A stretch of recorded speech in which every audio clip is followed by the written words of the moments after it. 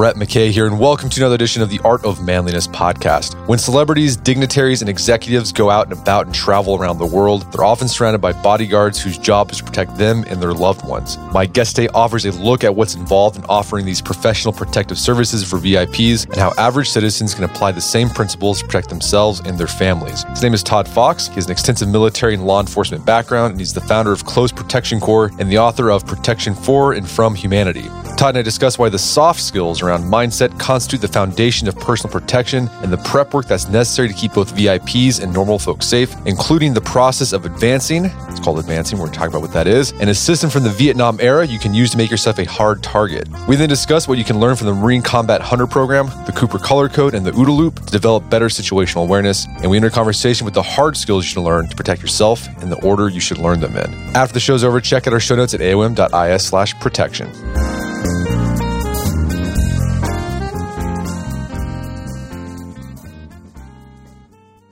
All right, Todd Fox, welcome to the show. Thank you. So you got a book out called Protection for and from Humanity. You are the founder and director of a personal protection services. I think it's a layman's term. People would say you're a bodyguard. But tell us a bit about what you do, your background, how you got involved in what you do. Okay, so that's all correct. And I think the common reference point would be bodyguard. But I own a company that's called Close Protection Corps. And I started out in the Marine Corps straight out of high school and went into professional fighting, which now is known as MMA. Back then it was called No Holds Barred or Vale Tudo if you're Brazilian or Japanese. And then eventually transitioned into law enforcement and worked on a SRT team, which is Special Response Team. And I started the protective services company in 99. And it was based out of LA, predominantly executives and entertainer types who were going down to Mexico on vacations or for business. I'm a Spanish speaker, so that was kind of a very easy transition for me to make. And then eventually it shifted toward entertainment type. So we're probably 80% entertainment focused, which is film and music. And then the rest are dignitaries, executives, and miscellaneous. So our start was in the Latin market. So starting in Mexico and then kind of moving into Colombia and Brazil and throughout the region. Now we're shifting a little bit more toward training civilians after 20-ish years of training military law enforcement and focused on operations. Gotcha.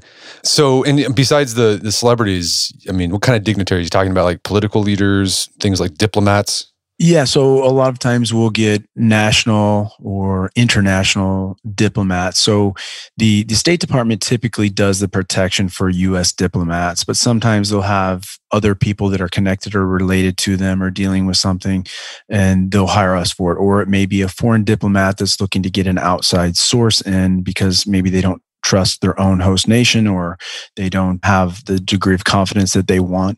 And so we'll be brought in to supplement and or set up complete security for that kind of diplomat. Gotcha. So this book is, you're basically taking some of the big picture insights from what you do in protecting dignitaries and celebrities and things like that, and showing civilians, private citizens, how they can use those same ideas to protect themselves and their loved ones. But you start off the book, I thought it was interesting, you make this distinction. And I think it's an important one, because you started the book off with this, the distinction between security and protection. Why is it important to make that distinction when you're talking about the work you do? And what is the difference? It's a nuanced difference. Security, when you look at definitions, which usually when you educate someone, you're trying to look at what the baseline definition is. It often refers to security as a state of being free from danger. And the reality of life, that just doesn't exist almost nowhere. If you're out and you're free and you're active and you're doing things, you're not free from danger. There's always danger, and it comes in many formats. So protection, conversely, for us is more of a mindset. And in terms of definition, it's to protect, to shield, to defend someone from harm or danger. And that better aligns with our operational missions, and it also aligns with our training objectives. So, the focus for our clients or students is more in alignment with protecting them or defending them or shielding them from something that could harm them. All right, so your job, you can't eliminate all risk. It's impossible, but your job is to protect clients from as much risk as possible that's there, even though you can't eliminate those risks. Correct. Gotcha. Well, and I think oftentimes when people hear, protection services, bodyguards, the first thing they think about are sort of those hard skills, like the Jason Bourne stuff, like how to use a firearm, combatives, Brazilian jiu-jitsu, how to drive tactically or whatever. But most of this book is that mindset stuff you're talking about. It's very soft. It's about mental models and how to make decisions. Why do you think, and you starting out the book talking about you have to have the right mindset when you're thinking about protection. Why do you have to start there with mindset, and what kind of mindset do you need to have when you're thinking about self-defense? Well, first, let me address the fact that everybody fixates on the hard skills, right? The shooting, fighting, driving. That's normal. And that's what people think about when they think about what we do. The problem is that everything starts with your brain, which is why I'm focused on mindset. No matter what you do, it has to have some pathway in your brain. You have to understand something, and you have to have some frame of reference for what could solve the problem. So that's really where we're at. Also, I'm not a very big guy. 5'10" and 185 pounds. So relative to protection, everybody's expecting this big, huge guy. And so my primary tool, as with anybody working in this business, is your brain, how you utilize your brain, how quick you can see something, how you can correlate it to a possible solution, how quickly you can implement that based on how your brain works. So that's where the mindset is. It's more critical than any piece of hardware. A gun, like I talk to people about a lot, is an inanimate object. You have to do all of these things with a gun. You have to have a magazine. You have to load rounds into it. You have to insert it into the mag well. You have to cycle the slide and get the round in the chamber. You have to align your sights. You have to press the trigger when your sights are aligned. There are so many things that have to go on first, but all that stuff is done by your brain. And so, the gun alone is nothing. The car alone is nothing. You think of your brain kind of as an operating system, right? And that's what we want. We want this operating system functioning at a high level, and we want to condition the operating system first. And then the hard skills are basically the tools that are provided. So for us, that comes second. The first is the brain and the mindset and utilizing it, because you don't always have the actual tools that you may need in a situation. So a lot of impromptu stuff occurs in protection when you're in a foreign country and you're dealing with high stress situations. So we typically use our brain first, and we try not to go where there are problems. So if I know, hey, we shouldn't go to Iraq because there are a lot of problems in Iraq or Afghanistan or Yemen or Syria or you name it. So I try not to go there. And then when I have a client that needs to go there, we try not to go to the hot spots within that particular region. And then when we do have to go there and we start seeing these indicators or anomalies from the baseline that occur in that environment, we try to get out of that environment. And then the very, very, very last thing we do is utilize our hard skills, our shooting, fighting, driving, to defend ourselves when we can't leave, when we can't evacuate, when we can't escape something. So the whole point for us is use the hard skills to create the opening to get out. But the better option, obviously, is to be smart and don't allow yourself to get into the situation that forces the hard skills. Yeah, you spend a lot of time in the book talking about what protective services do. Their whole job is to avoid the risk at all. And so you have this section, response options. And the first one, you just said that the best option is don't be where danger commonly occurs. And then the good option is leave at the first sight of a problem. And then you said the last bad option is stay and fight. And I think oftentimes when people think, oh, self-defense, like I got to learn to stay and fight. It's like, no, most self-defense is learning how to do number one and number two. Like don't be where danger is and then leave so you don't have to fight at all. Yeah, you think about that, and I've had a storied history, between the military and law enforcement, even as a kid, and I've done martial arts my whole life, and I don't mean esoteric martial arts, I mean fighting, combative martial arts, boxing, wrestling, jiu-jitsu, Muay Thai, and as a young kid with a lot of testosterone, I was involved in a lot of fights, and I wasn't smart enough in the moment to realize that. No, I'm not starting a fight, but I keep getting in fights. Why is that happening? Well, I went to the places where fights are going to occur. If you go to a location that has fights frequently, the chances of you getting a fight are much higher than normal. If you go to a place where fights almost never happen, you don't end up in a fight. And so that's the biggest part. And sometimes it takes a little effort. A lot of people will say like, oh, that's common sense. Yeah, it's common sense, but no one thinks that way and no one applies it that way. So, it's a huge part of our job is just to understand where we're going, what risk exists there, and generally we do that through historical analysis, right? So you say, where you're at, there's Bob's Bar, and in Bob's Bar, Friday, Saturday, and Sunday, there's fights from, so let's say 9 o'clock at night until 2 a.m. when they close. Well, that's probably the ideal time not to be there if you don't want to be in a fight. And so something simple like that, you know what, we're going to go on Thursday and we're going to go at 6 o'clock after work instead of going at 10 or 11 or 12 on a weekend. Little simple selections and decisions like that help us to, survive and also thrive in those conditions. Well, and another thing you talk about that you and what your protective services do to avoid where dangers that commonly occurs is this thing called advancing.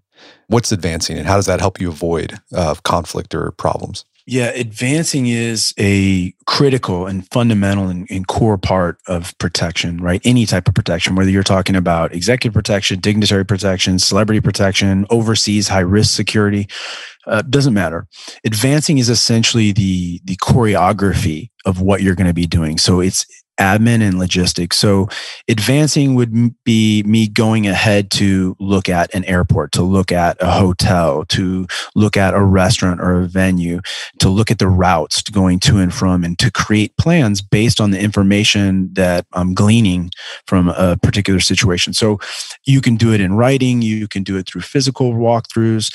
Modern day, pretty much for most of what we do is we create a document that tells somebody what we want, whether it's, a director of an airport or the general manager of a hotel or the owner of a restaurant. And we'll send it out to them and say, hey, here are the things we'd like for our visit with, XYZ person. Can we get on the phone and talk about this? And they say, yeah. And so you get on the phone and you start talking to them about what your needs and wants are. And you start asking about, how is this situated? How is it laid out? How do you operate? Where are ins and outs? And then they say, okay, well, we're going to send you a floor plan. And, these are the options that you have for dining locations. And these are the servers that you could potentially have. And you kind of walk through all of what could happen. And so, hey, if that doesn't work out, if we have an issue in this area, where are we going to, right? You figure out where your safe havens are, your temp holds are. And all of that's done before you get there, because it's much more difficult to figure out a solution under stress while things are going upside down. So you do the advanced work basically to create plans and options. If I know where all the doors are, if I know what the emergency medical equipment is or fire equipment is, if I know who the key players are. And that's another big component of advancing. If I'm meeting the owner of a place, if I'm meeting the general manager of a place, if I'm meeting the director of a place, those guys can override their existing system. So maybe an entry-level person like a front desk manager can't do something, but the owner of the hotel or the general manager of the hotel can override what their policy is, say, no. In this case, we're actually going to violate our policy and we're going to do what that client wants. And so meeting with those people and knowing who has the power, the authority, and knowing the physical setup, it's critical. And we typically do that during the daytime. We do it at nighttime. We do it on holidays. We want to see what it's like in different environments and different conditions if we can do it. And on a bigger team and a larger scale, you have a dedicated advanced guy who goes ahead and does that. So if that gives you any kind of idea of what the general objective is for an advance. Yeah, so it sounds pretty thorough, and like you guys create like contingency plans based off of this thing. But like, how would, like, say a civilian, right? They're planning a trip somewhere. Like, how could they use some of the principles of advancing for their own protection?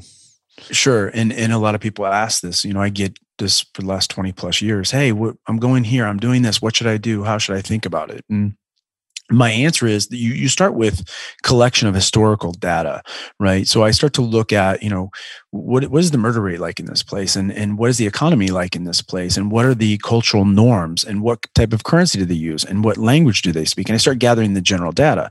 And then once I have that, I might start getting into very specific data. And let's just say you're taking your family on vacation and you're going to Cancun, you're going to Mexico.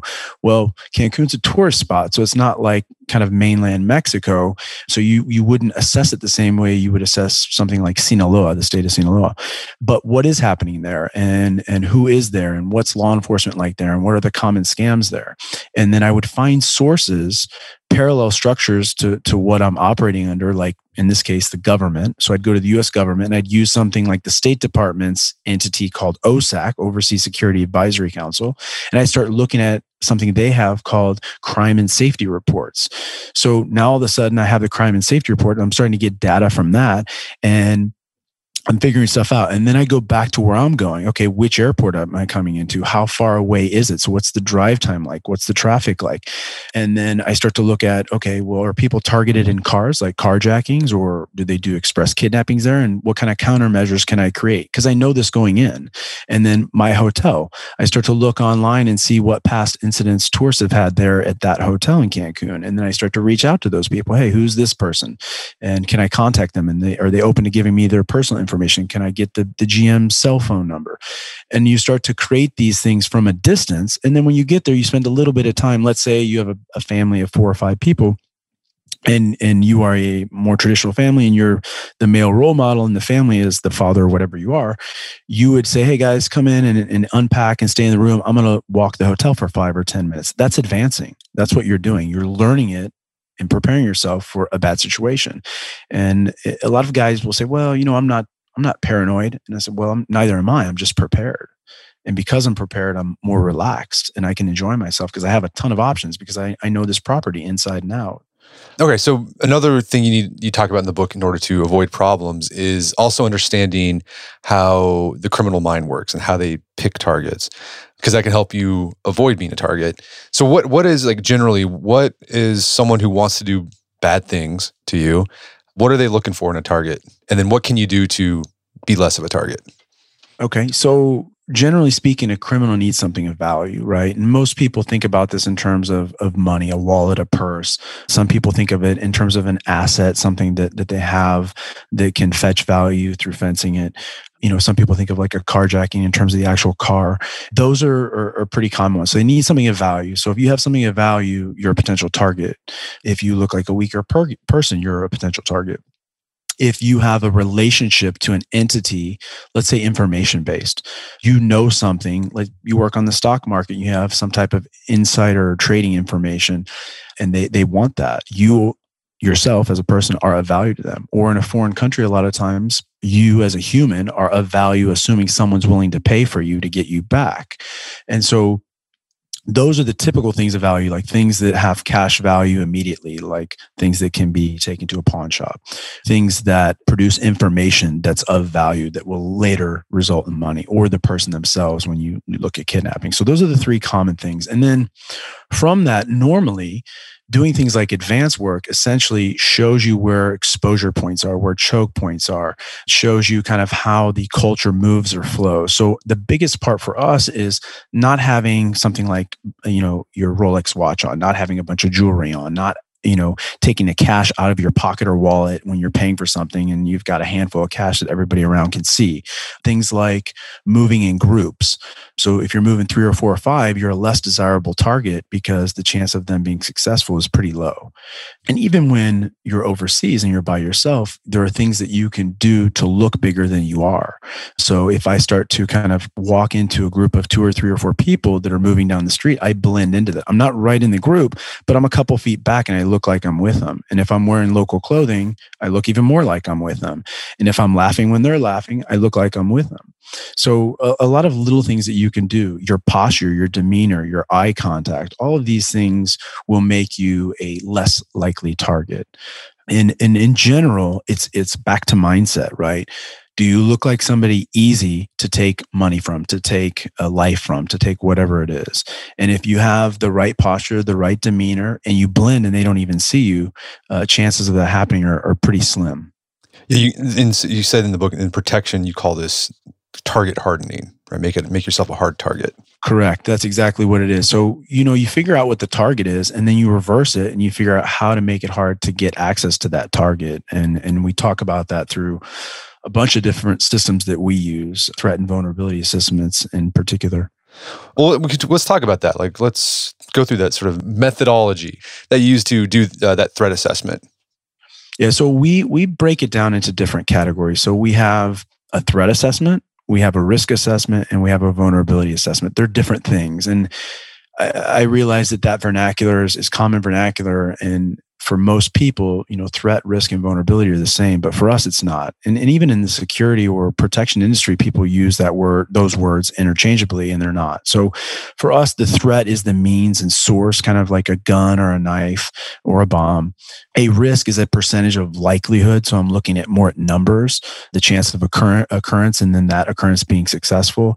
And then vulnerability is essentially assessing the flaws or the chinks in the armor, the weaknesses in the existing security structure. So we go in and we do assessments on all of those things. And we talk about a couple different assessment processes that we use in the real world in the book. We talk about something really simple that anybody that went to business school would learn about, something like a SWOT analysis, where we're looking at strengths, weaknesses, opportunities, and threats. And that's kind of what we would refer to as a down and dirty assessment system, where you're just doing it on the fly. It's not something you're sitting at a desk thinking through or brainstorming or in a working group. That's just hey, I'm here and I'm trying to break it down quickly, and I'm going to do it in 2 minutes. And then we get into much more complex systems. And one of the ones that we talk about in the book is the Carver methodology. And that is exactly target hardening. So Carver basically is a Vietnam era system that was a targeting analysis system, right? So it was used to find targets that the US would want to target inside of Vietnam. And this system for us is not that, because in protecting people, you're not targeting others. You flip it and you figure out what the adversary would target for you, and then you harden those particular points. So Carver's an acronym. It stands for criticality, which is the critical value of a person, place, or thing. Accessibility, how accessible, how easy is it to gain access to a person, a place, or a thing. Recoverability, which is if it's attacked, how quickly can it recover, whether it's a physical structure, or person, or information, or a database, or anything like that. And then vulnerability, which we talked about briefly, which is a chink in the armor, a weakness. So they have all this security structure in place, but where is the weakness? The weak person, the weak physical door or link or locking mechanism. And then E is effect, meaning the effect of the attack. Obviously, the effect is pretty self-explanatory, meaning if we're targeting a person, the person's death would be a high value effect. If I'm attacking that person physically and I break their pinky toe, it's going to have a pretty low value effect. And then in our system, and also in the governmental side too, they assign a point value to each of these to get a number at the end to kind of see how good the target is or how bad the target is. And we want to make a bad target. And so we'll talk about that a little bit more. But the last one in Carver is recognizability. So think about that in terms of an attack happens, how recognizable is it? And if you are a terrorist, you want it to be super high, right? So if you think about 9/11, you think about the planes going into the towers, that's seared into people's memory. So the terrorists get a 5 point. On a 1 to 5, they get 5 points for that because that's seared in your memory. Now, if you think about other things like, for us, think about the Secret Service or something like that. People penetrate all of the time these layers that the Secret Service have, but they never talk about it. And they don't talk about it because if other people hear that it's possible, they may try to do it. So they reduce the signature or the recognizability by not talking about it, by suppressing it, by doing a bunch of little things. So it's not common knowledge that people penetrated it or do on a regular basis. So that's Carver. That's one of the systems that we use. CARVER. Criticality, accessibility, recoverability, vulnerability, effect, and recognizability. And so, if I figure out what's critical to me, like air and blood, I safeguard those things, right? So I put, say, body armor on or a helmet on. Accessibility, I want to reduce access for outsiders to my celebrity client. Recoverability, well, if I want to recover, let's say I have trauma kits with tourniquets and quick clot and Israeli bandages, or I have an AED, some type of defibrillator. That helps me recover if I am attacked. Vulnerability, I start to look around, and if I know maybe a person in my group has a certain type of dependency or habit that can get me in trouble, I know that person is potentially my vulnerability. And then when there's an effect, I try to reduce that effect, and then I try to reduce the ability of the public to see what occurred. So that's kind of it seems like a long-winded explanation, but I really, really cut that down to something simple. Right. And so this is all going back. This is how you harden your target. Basically, you go through this process. You figure out what they want and what they need and how they'd go about getting it. And then you basically shut down those methods and you make it very hard to do any of those things. And when you're doing this as a professional, like how long does this take? I mean, does it get really detailed and drawn out, or have you gotten to the point where you can do it on the fly? Yeah, so this, that's a great question. This is dependent upon who you're working with, how much they value security, what the risk level is. When you start to talk about politics and religion and fame, those things change drastically versus you going on vacation somewhere with a normal family. So if we have somebody that's saying really crazy things, and we have clients that do that, that's going to make this process much more arduous and much longer in terms of time. And then we're going to have to get the budget financially to be able to do this. Now, that's assuming we've been told they're going somewhere and doing something, and we didn't get a short fuse mission where it's like, yeah, we're going here tomorrow.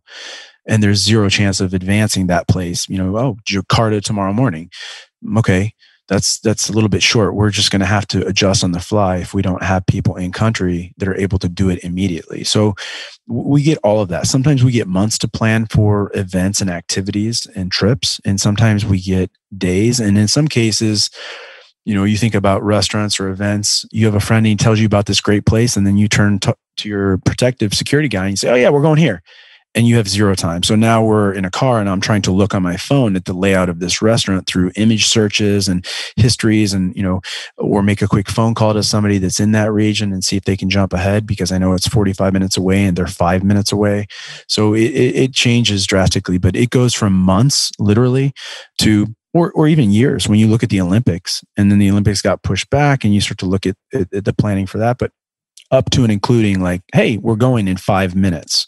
So that's a pretty broad span there. We're going to take a quick break for a word from our sponsors. And now back to the show. Well, let's say like the regular person, could you do like a Carver methodology for like your home? Is that something that would be useful? Yeah, absolutely. Absolutely. What's critical in your house, right? I would say that, your family members, whoever you have, maybe your pet, those are critical things in your house. If you look at the human or pet side of it, and then you'd figure out how to limit access to that through certain physical mechanisms. You'd figure out what things, if you were attacked, can you do in your house to keep that up?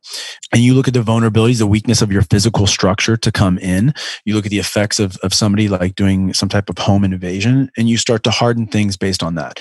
You can do one that's purely physical, and we do a system also, and I believe a small portion of this is in the book, that we use this system where you basically have the layered security approach.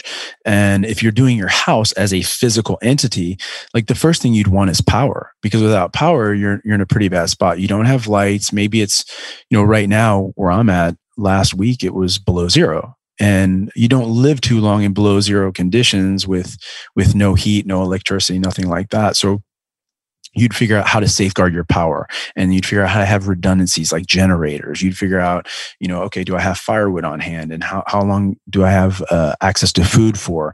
And if I don't, do I know how to hunt? And you start to put these contingencies into place. But the layered security approach is probably more appropriate for your home if you're asking for a normal person, right? So how you do that is you deal with the outside in, and you start by deterring people, right? So if you have good lighting around your house, the chance of a criminal getting caught is much higher, or being detected is much higher. So you have nice, good lighting. Let's say you have a fence. Let's say you have a dog. Those are all deterrents, and people don't make the attempt because they say, okay, the house next door doesn't have those things. So that's your kind of starting point. And then you come in, and the next mechanism that you have is a detection mechanism. Say like your alarm.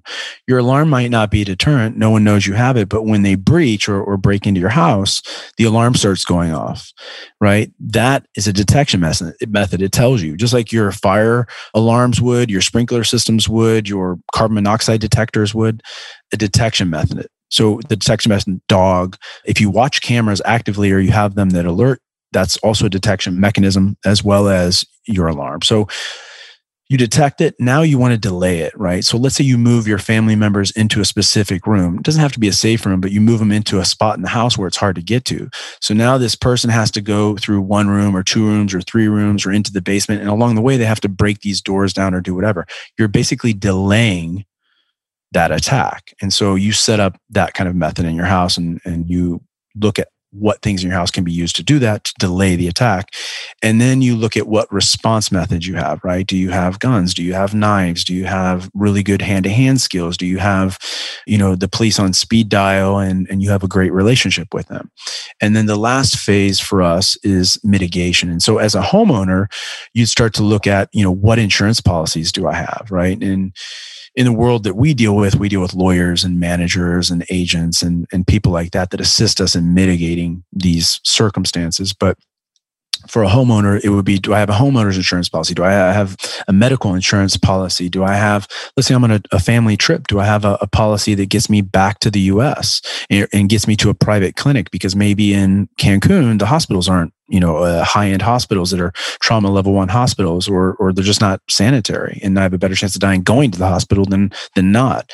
So I have these policies in place, and that would be a mitigation feature. So I think that kind of speaks more to your private citizen home environment. No, that was really useful. And we've been talking about, this is like, we haven't even gotten to the point where like we're recognizing threats. Like we're just doing like the pre-planning phase. Like, correct. And I think you make this point, the reason why you have to do all this groundwork is that when you are in a protect mode, you're at a disadvantage, right? Because you are responding. Absolutely. Right. Right. So talk about that asymmetry and like what you like between protector and attacker. Yeah. So the unfortunate truth, and a lot of people won't say this, but the unfortunate truth is that the attacker typically has the advantage, and we break down a lot of different systems and scenarios and processes. But when you look at the general attack cycle and you look at kind of the key factors, the attacker gets 75% and the victim or target gets 25%. So the first phase of that is the attacker picks the location that they're going to attack you in. Then they pick the time that they're going to attack you. And then they pick the method of attack that they're going to use. So now they get the time, location, and method of attack. Well, all of that is acting, right?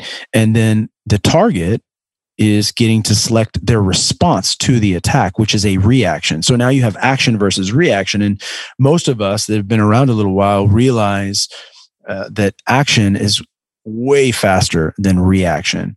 And really the only way to offset that is through training. And through training, you have these exposures and hopefully you recognize it before it happens. You start to see that person's watching you or moving with you.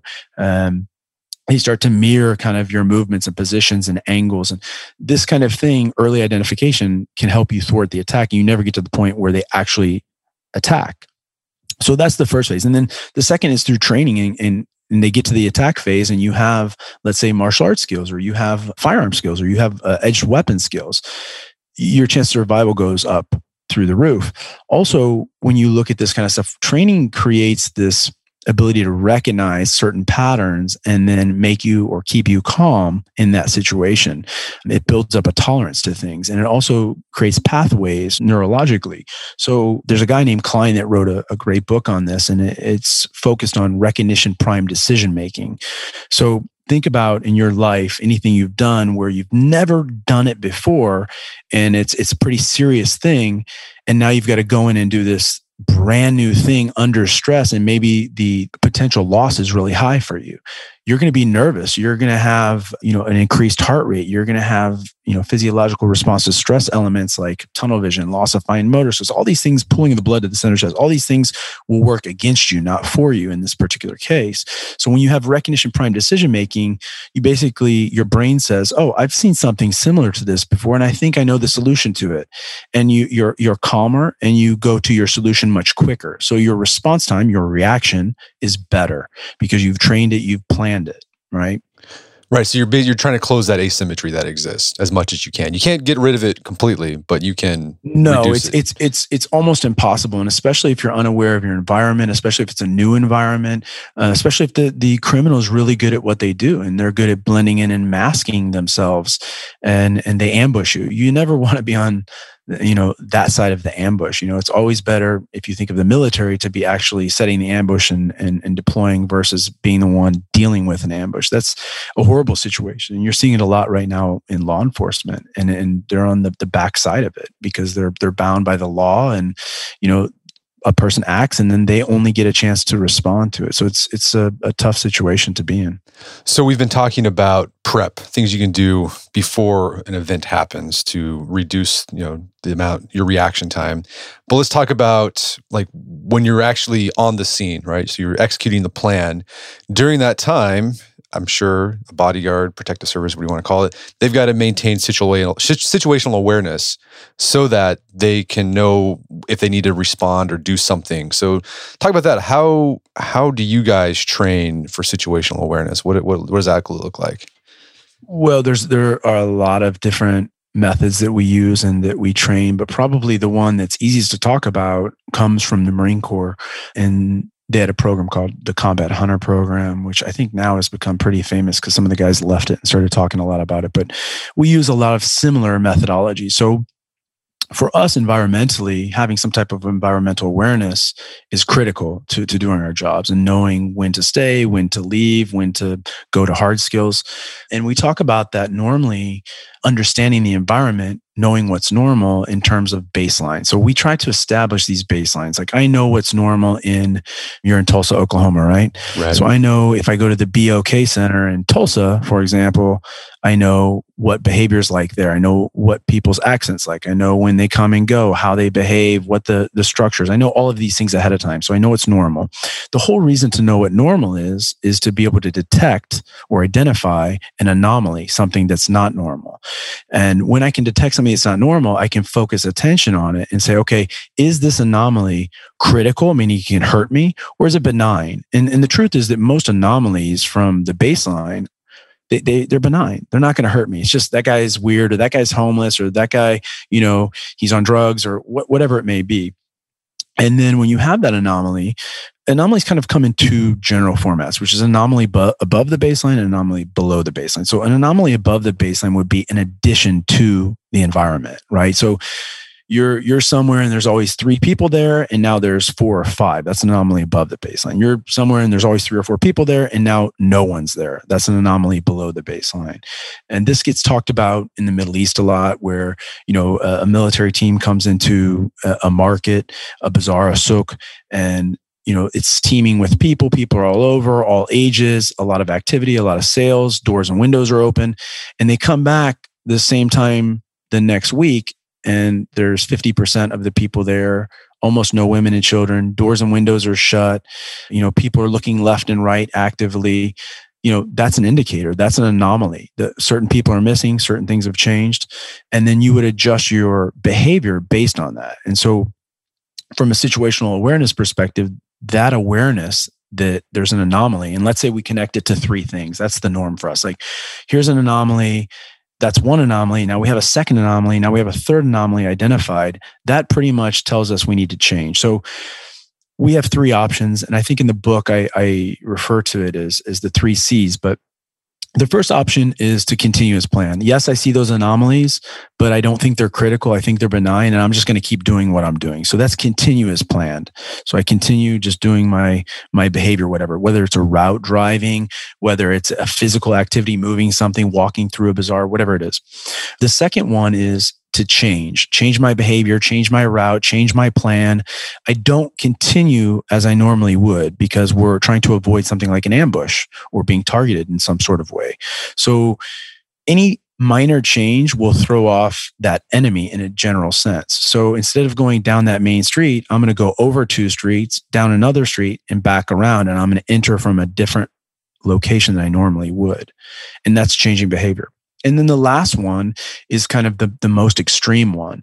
I've recognized an anomaly, and I've got 2 or 3 or 4 anomalies, and I think that they're critical. And I think it's something that my skill set, me as a team of 1 or 2 or 5 or whatever I have, can't meet that threat. I'm going to cancel the operation completely. I'm going to pack up. I'm going to leave. I'm going to cancel. Those are kind of components of situational awareness for us. The situational awareness alerts us to something, and then it also drives our decision. Gotcha. And so I imagine this situational awareness ties back into what we were talking about earlier, like advancing. Like in order to know what the baselines are, you'd have to come to, say, Tulsa and experience what the BOK Center is like on a busy night with a concert or something like that. So you can establish the baseline, and then you can know, by knowing what the baselines are, you're able to know what the anomalies are. Correct. 100%. Okay. And then also you talk about, the idea of just being aware of your environment, like having that head on a swivel. And you talk about the Cooper color code can be useful in developing that head on a swivel idea. Yeah. So Colonel Cooper was a former Marine who developed a bunch of different systems that were really unique and special in his time. Some of the stuff today is dated in terms of how we see it, but the reality is that his material is timeless. And so Colonel Cooper, when he got out of the Marine Corps, he went to Paulden, Arizona, and he started the first gunfighting school. And it's changed names several times, but it's best known as Gunsight. And he had a number of books that he wrote. Principles of Personal Defense is one of them. If you read that, from 40 years ago, 50 years ago, it's literally applicable today. It's pretty amazing. He was well ahead of his time. So Colonel Cooper's color codes were not like the governmental color codes you see now about airport warnings and stuff like that. His color codes were more in alignment with kind of your emotional and mental, your awareness states. And he started with white, and white was and is basically unaware, unprepared. Like, you're staring at your phone. You don't expect anything to happen. You're in like a state of bliss, and you're disconnected from everything around you. And there's a large portion of society that operates that way today. And when something happens to them, they're shocked. There's zero chance of them responding to it because they're going to be caught off guard. They're going to be surprised. And the common thing we hear in protection or law enforcement in the military is they came out of nowhere. Well, nothing happens out of nowhere. There were plenty of indicators. You just didn't see them because you were in a state of white. So generally speaking, the only acceptable times for being in a state of white would be something like sleeping, taking a nap, some form of intentionally disconnecting to restore your body.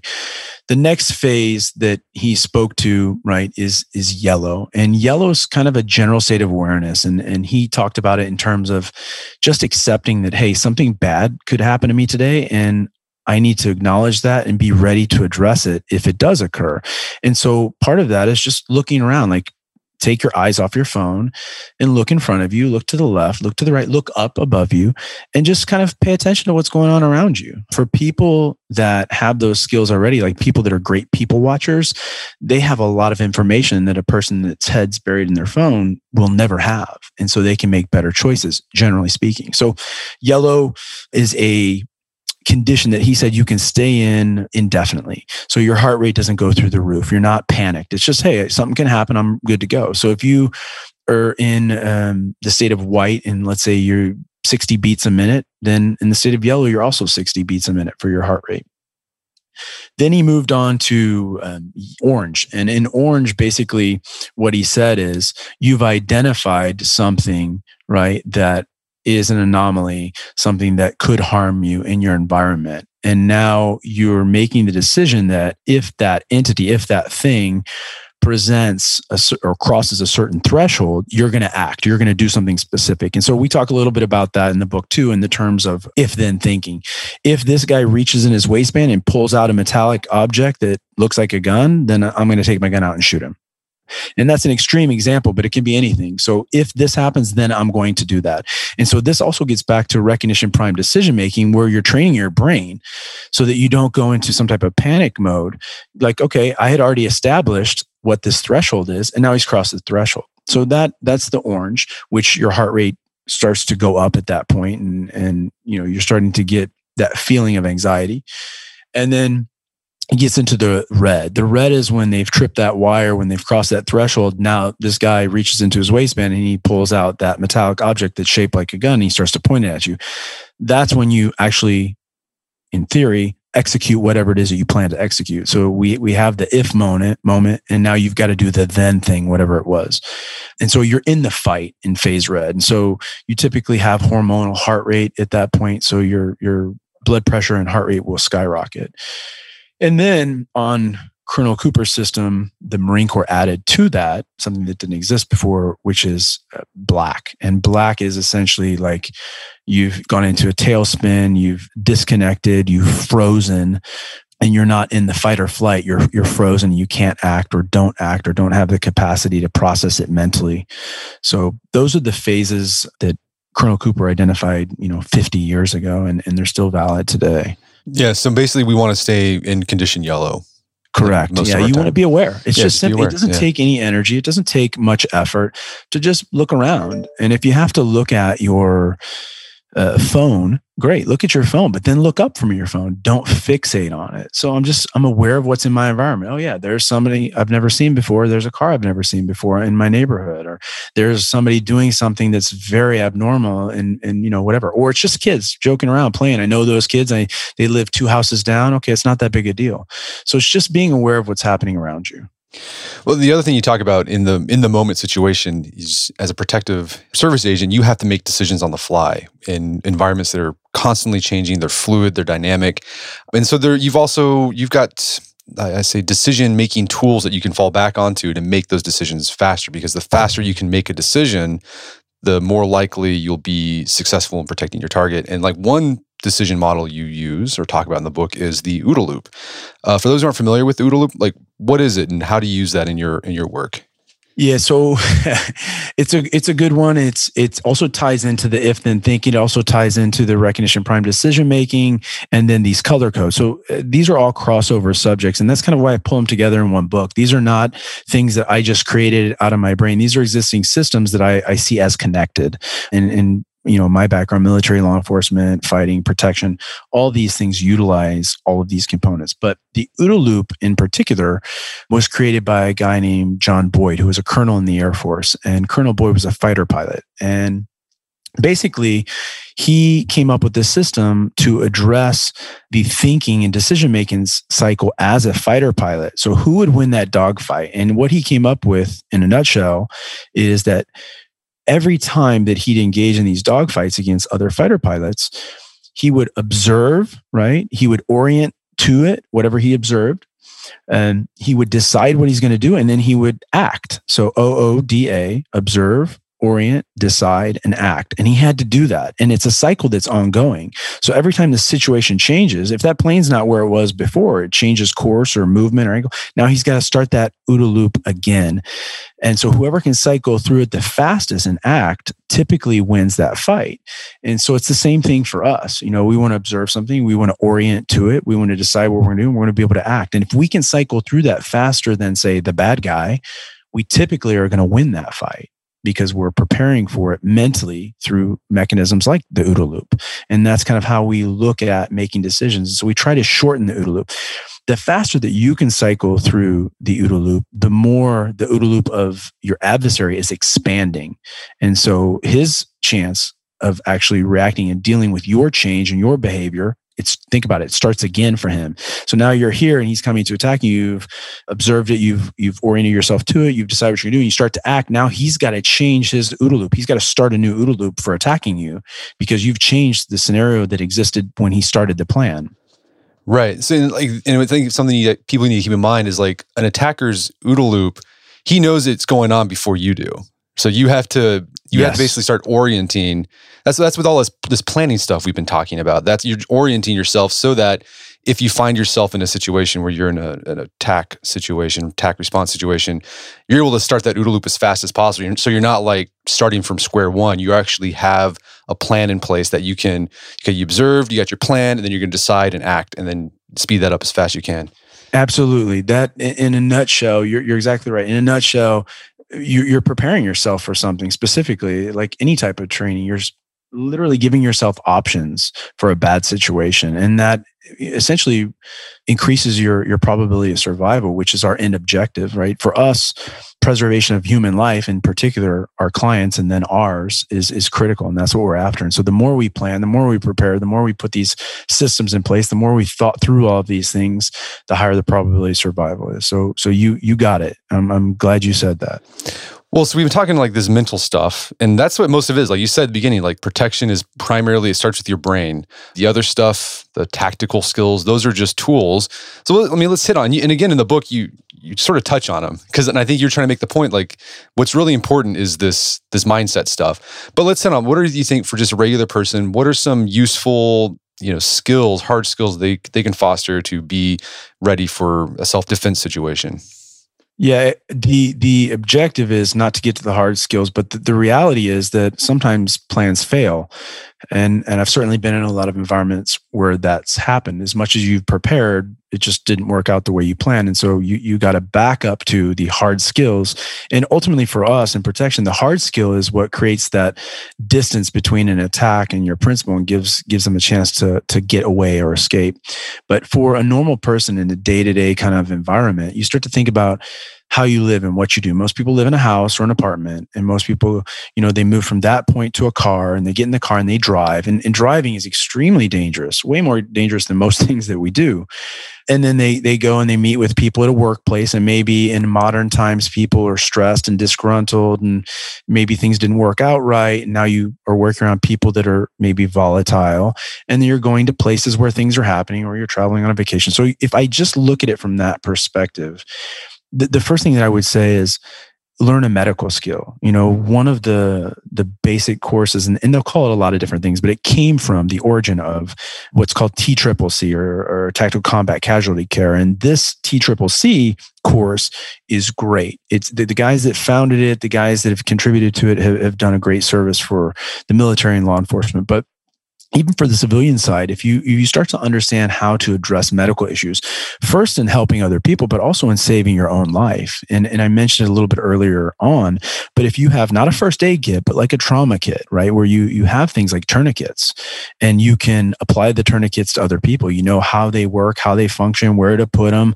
how long they'll last, all this good stuff, you can save someone's life. But equally important is you can apply it to yourself, and you can apply it under stress, and you can apply it with one hand, and you start to learn how to do that stuff. You start to learn how to use things like quick clot, right?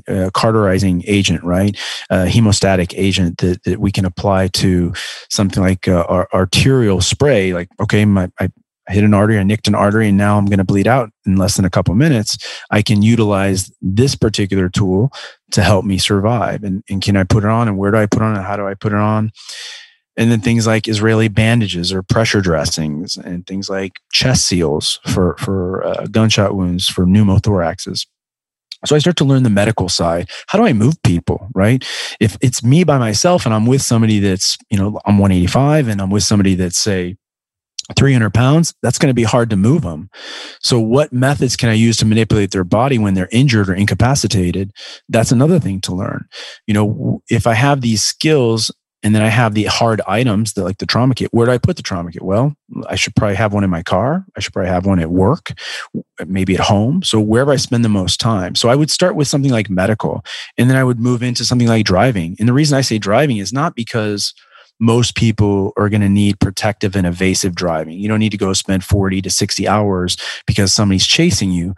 But the reality is you spend a ton of time behind the wheel of a car, and that very, very heavy piece of metal that you have can kill someone else or you.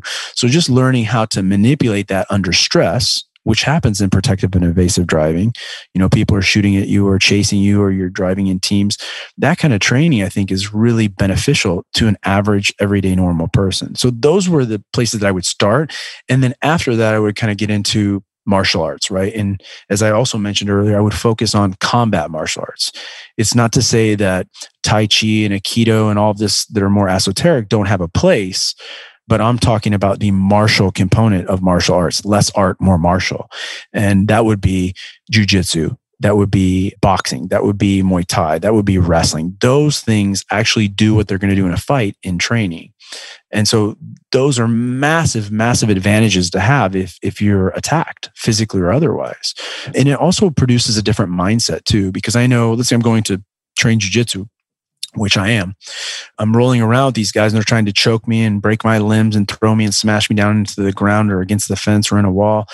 I have to fight back, and I have to build this mental focus. Like, I know the fight's not over. I'm continuing to fight until the end. And even in a controlled environment, the timer goes off, and now I find another person and I start the process again. It's mentally conditioning me to deal with hardships and to not stop under stressful situations. So martial arts, but combat martial arts would be where I go next. And then I think after that, for the civilian sector, then I would do firearms. And the reason I leave that for last, not because it's not valuable, not because it's not the most valuable, but because, you can get into a lot of trouble with guns. You can shoot yourself. You can shoot someone accidentally that you love. You can leave a weapon somewhere or lose a weapon. There are a lot of problems that come with it as well. Even things like weapon retention on your person.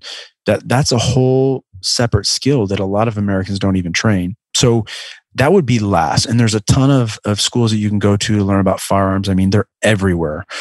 But I would do that last, just because I think that it takes more attention, and the cost of a mistake in that realm is catastrophic. So it's important. It's very important. But I would learn the things that occurred in a daily life more. So medical, driving, martial arts, and then into shooting.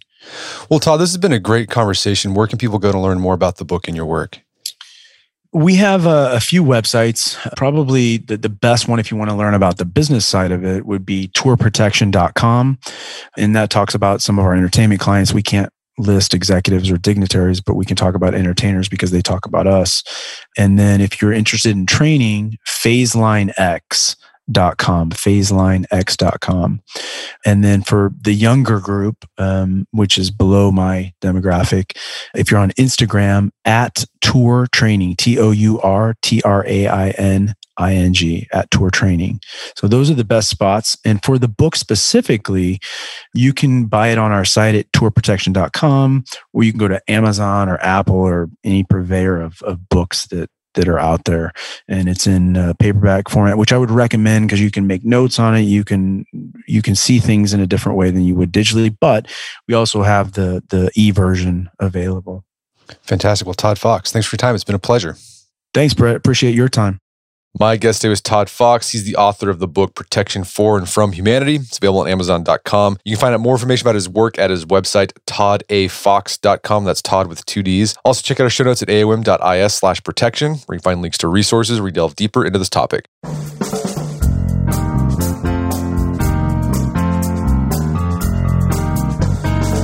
Well, that wraps up another edition of the AOM podcast. Check out our website at artofmanliness.com, where you can find our podcast archive, as well as thousands of articles written over the years. And if you'd like to enjoy ad-free episodes of the AOM podcast, you can do so on Stitcher Premium. Head over to stitcherpremium.com, sign up, use code manliness at checkout for a free month trial. Once you're signed up, download the Stitcher app on Android or iOS, and you can start enjoying ad-free episodes of the AOM podcast. And if you haven't done so already, I'd appreciate if you take 1 minute to give us a review on Apple Podcasts or Stitcher. It helps out a lot. And if you've done that already, thank you. Please consider sharing the show with a friend or family member who you think would get something out of it. As always, thank you for the continued support. Until next time, this is Brett McKay, reminding you not only to listen to the OM podcast, but put what you've heard into action.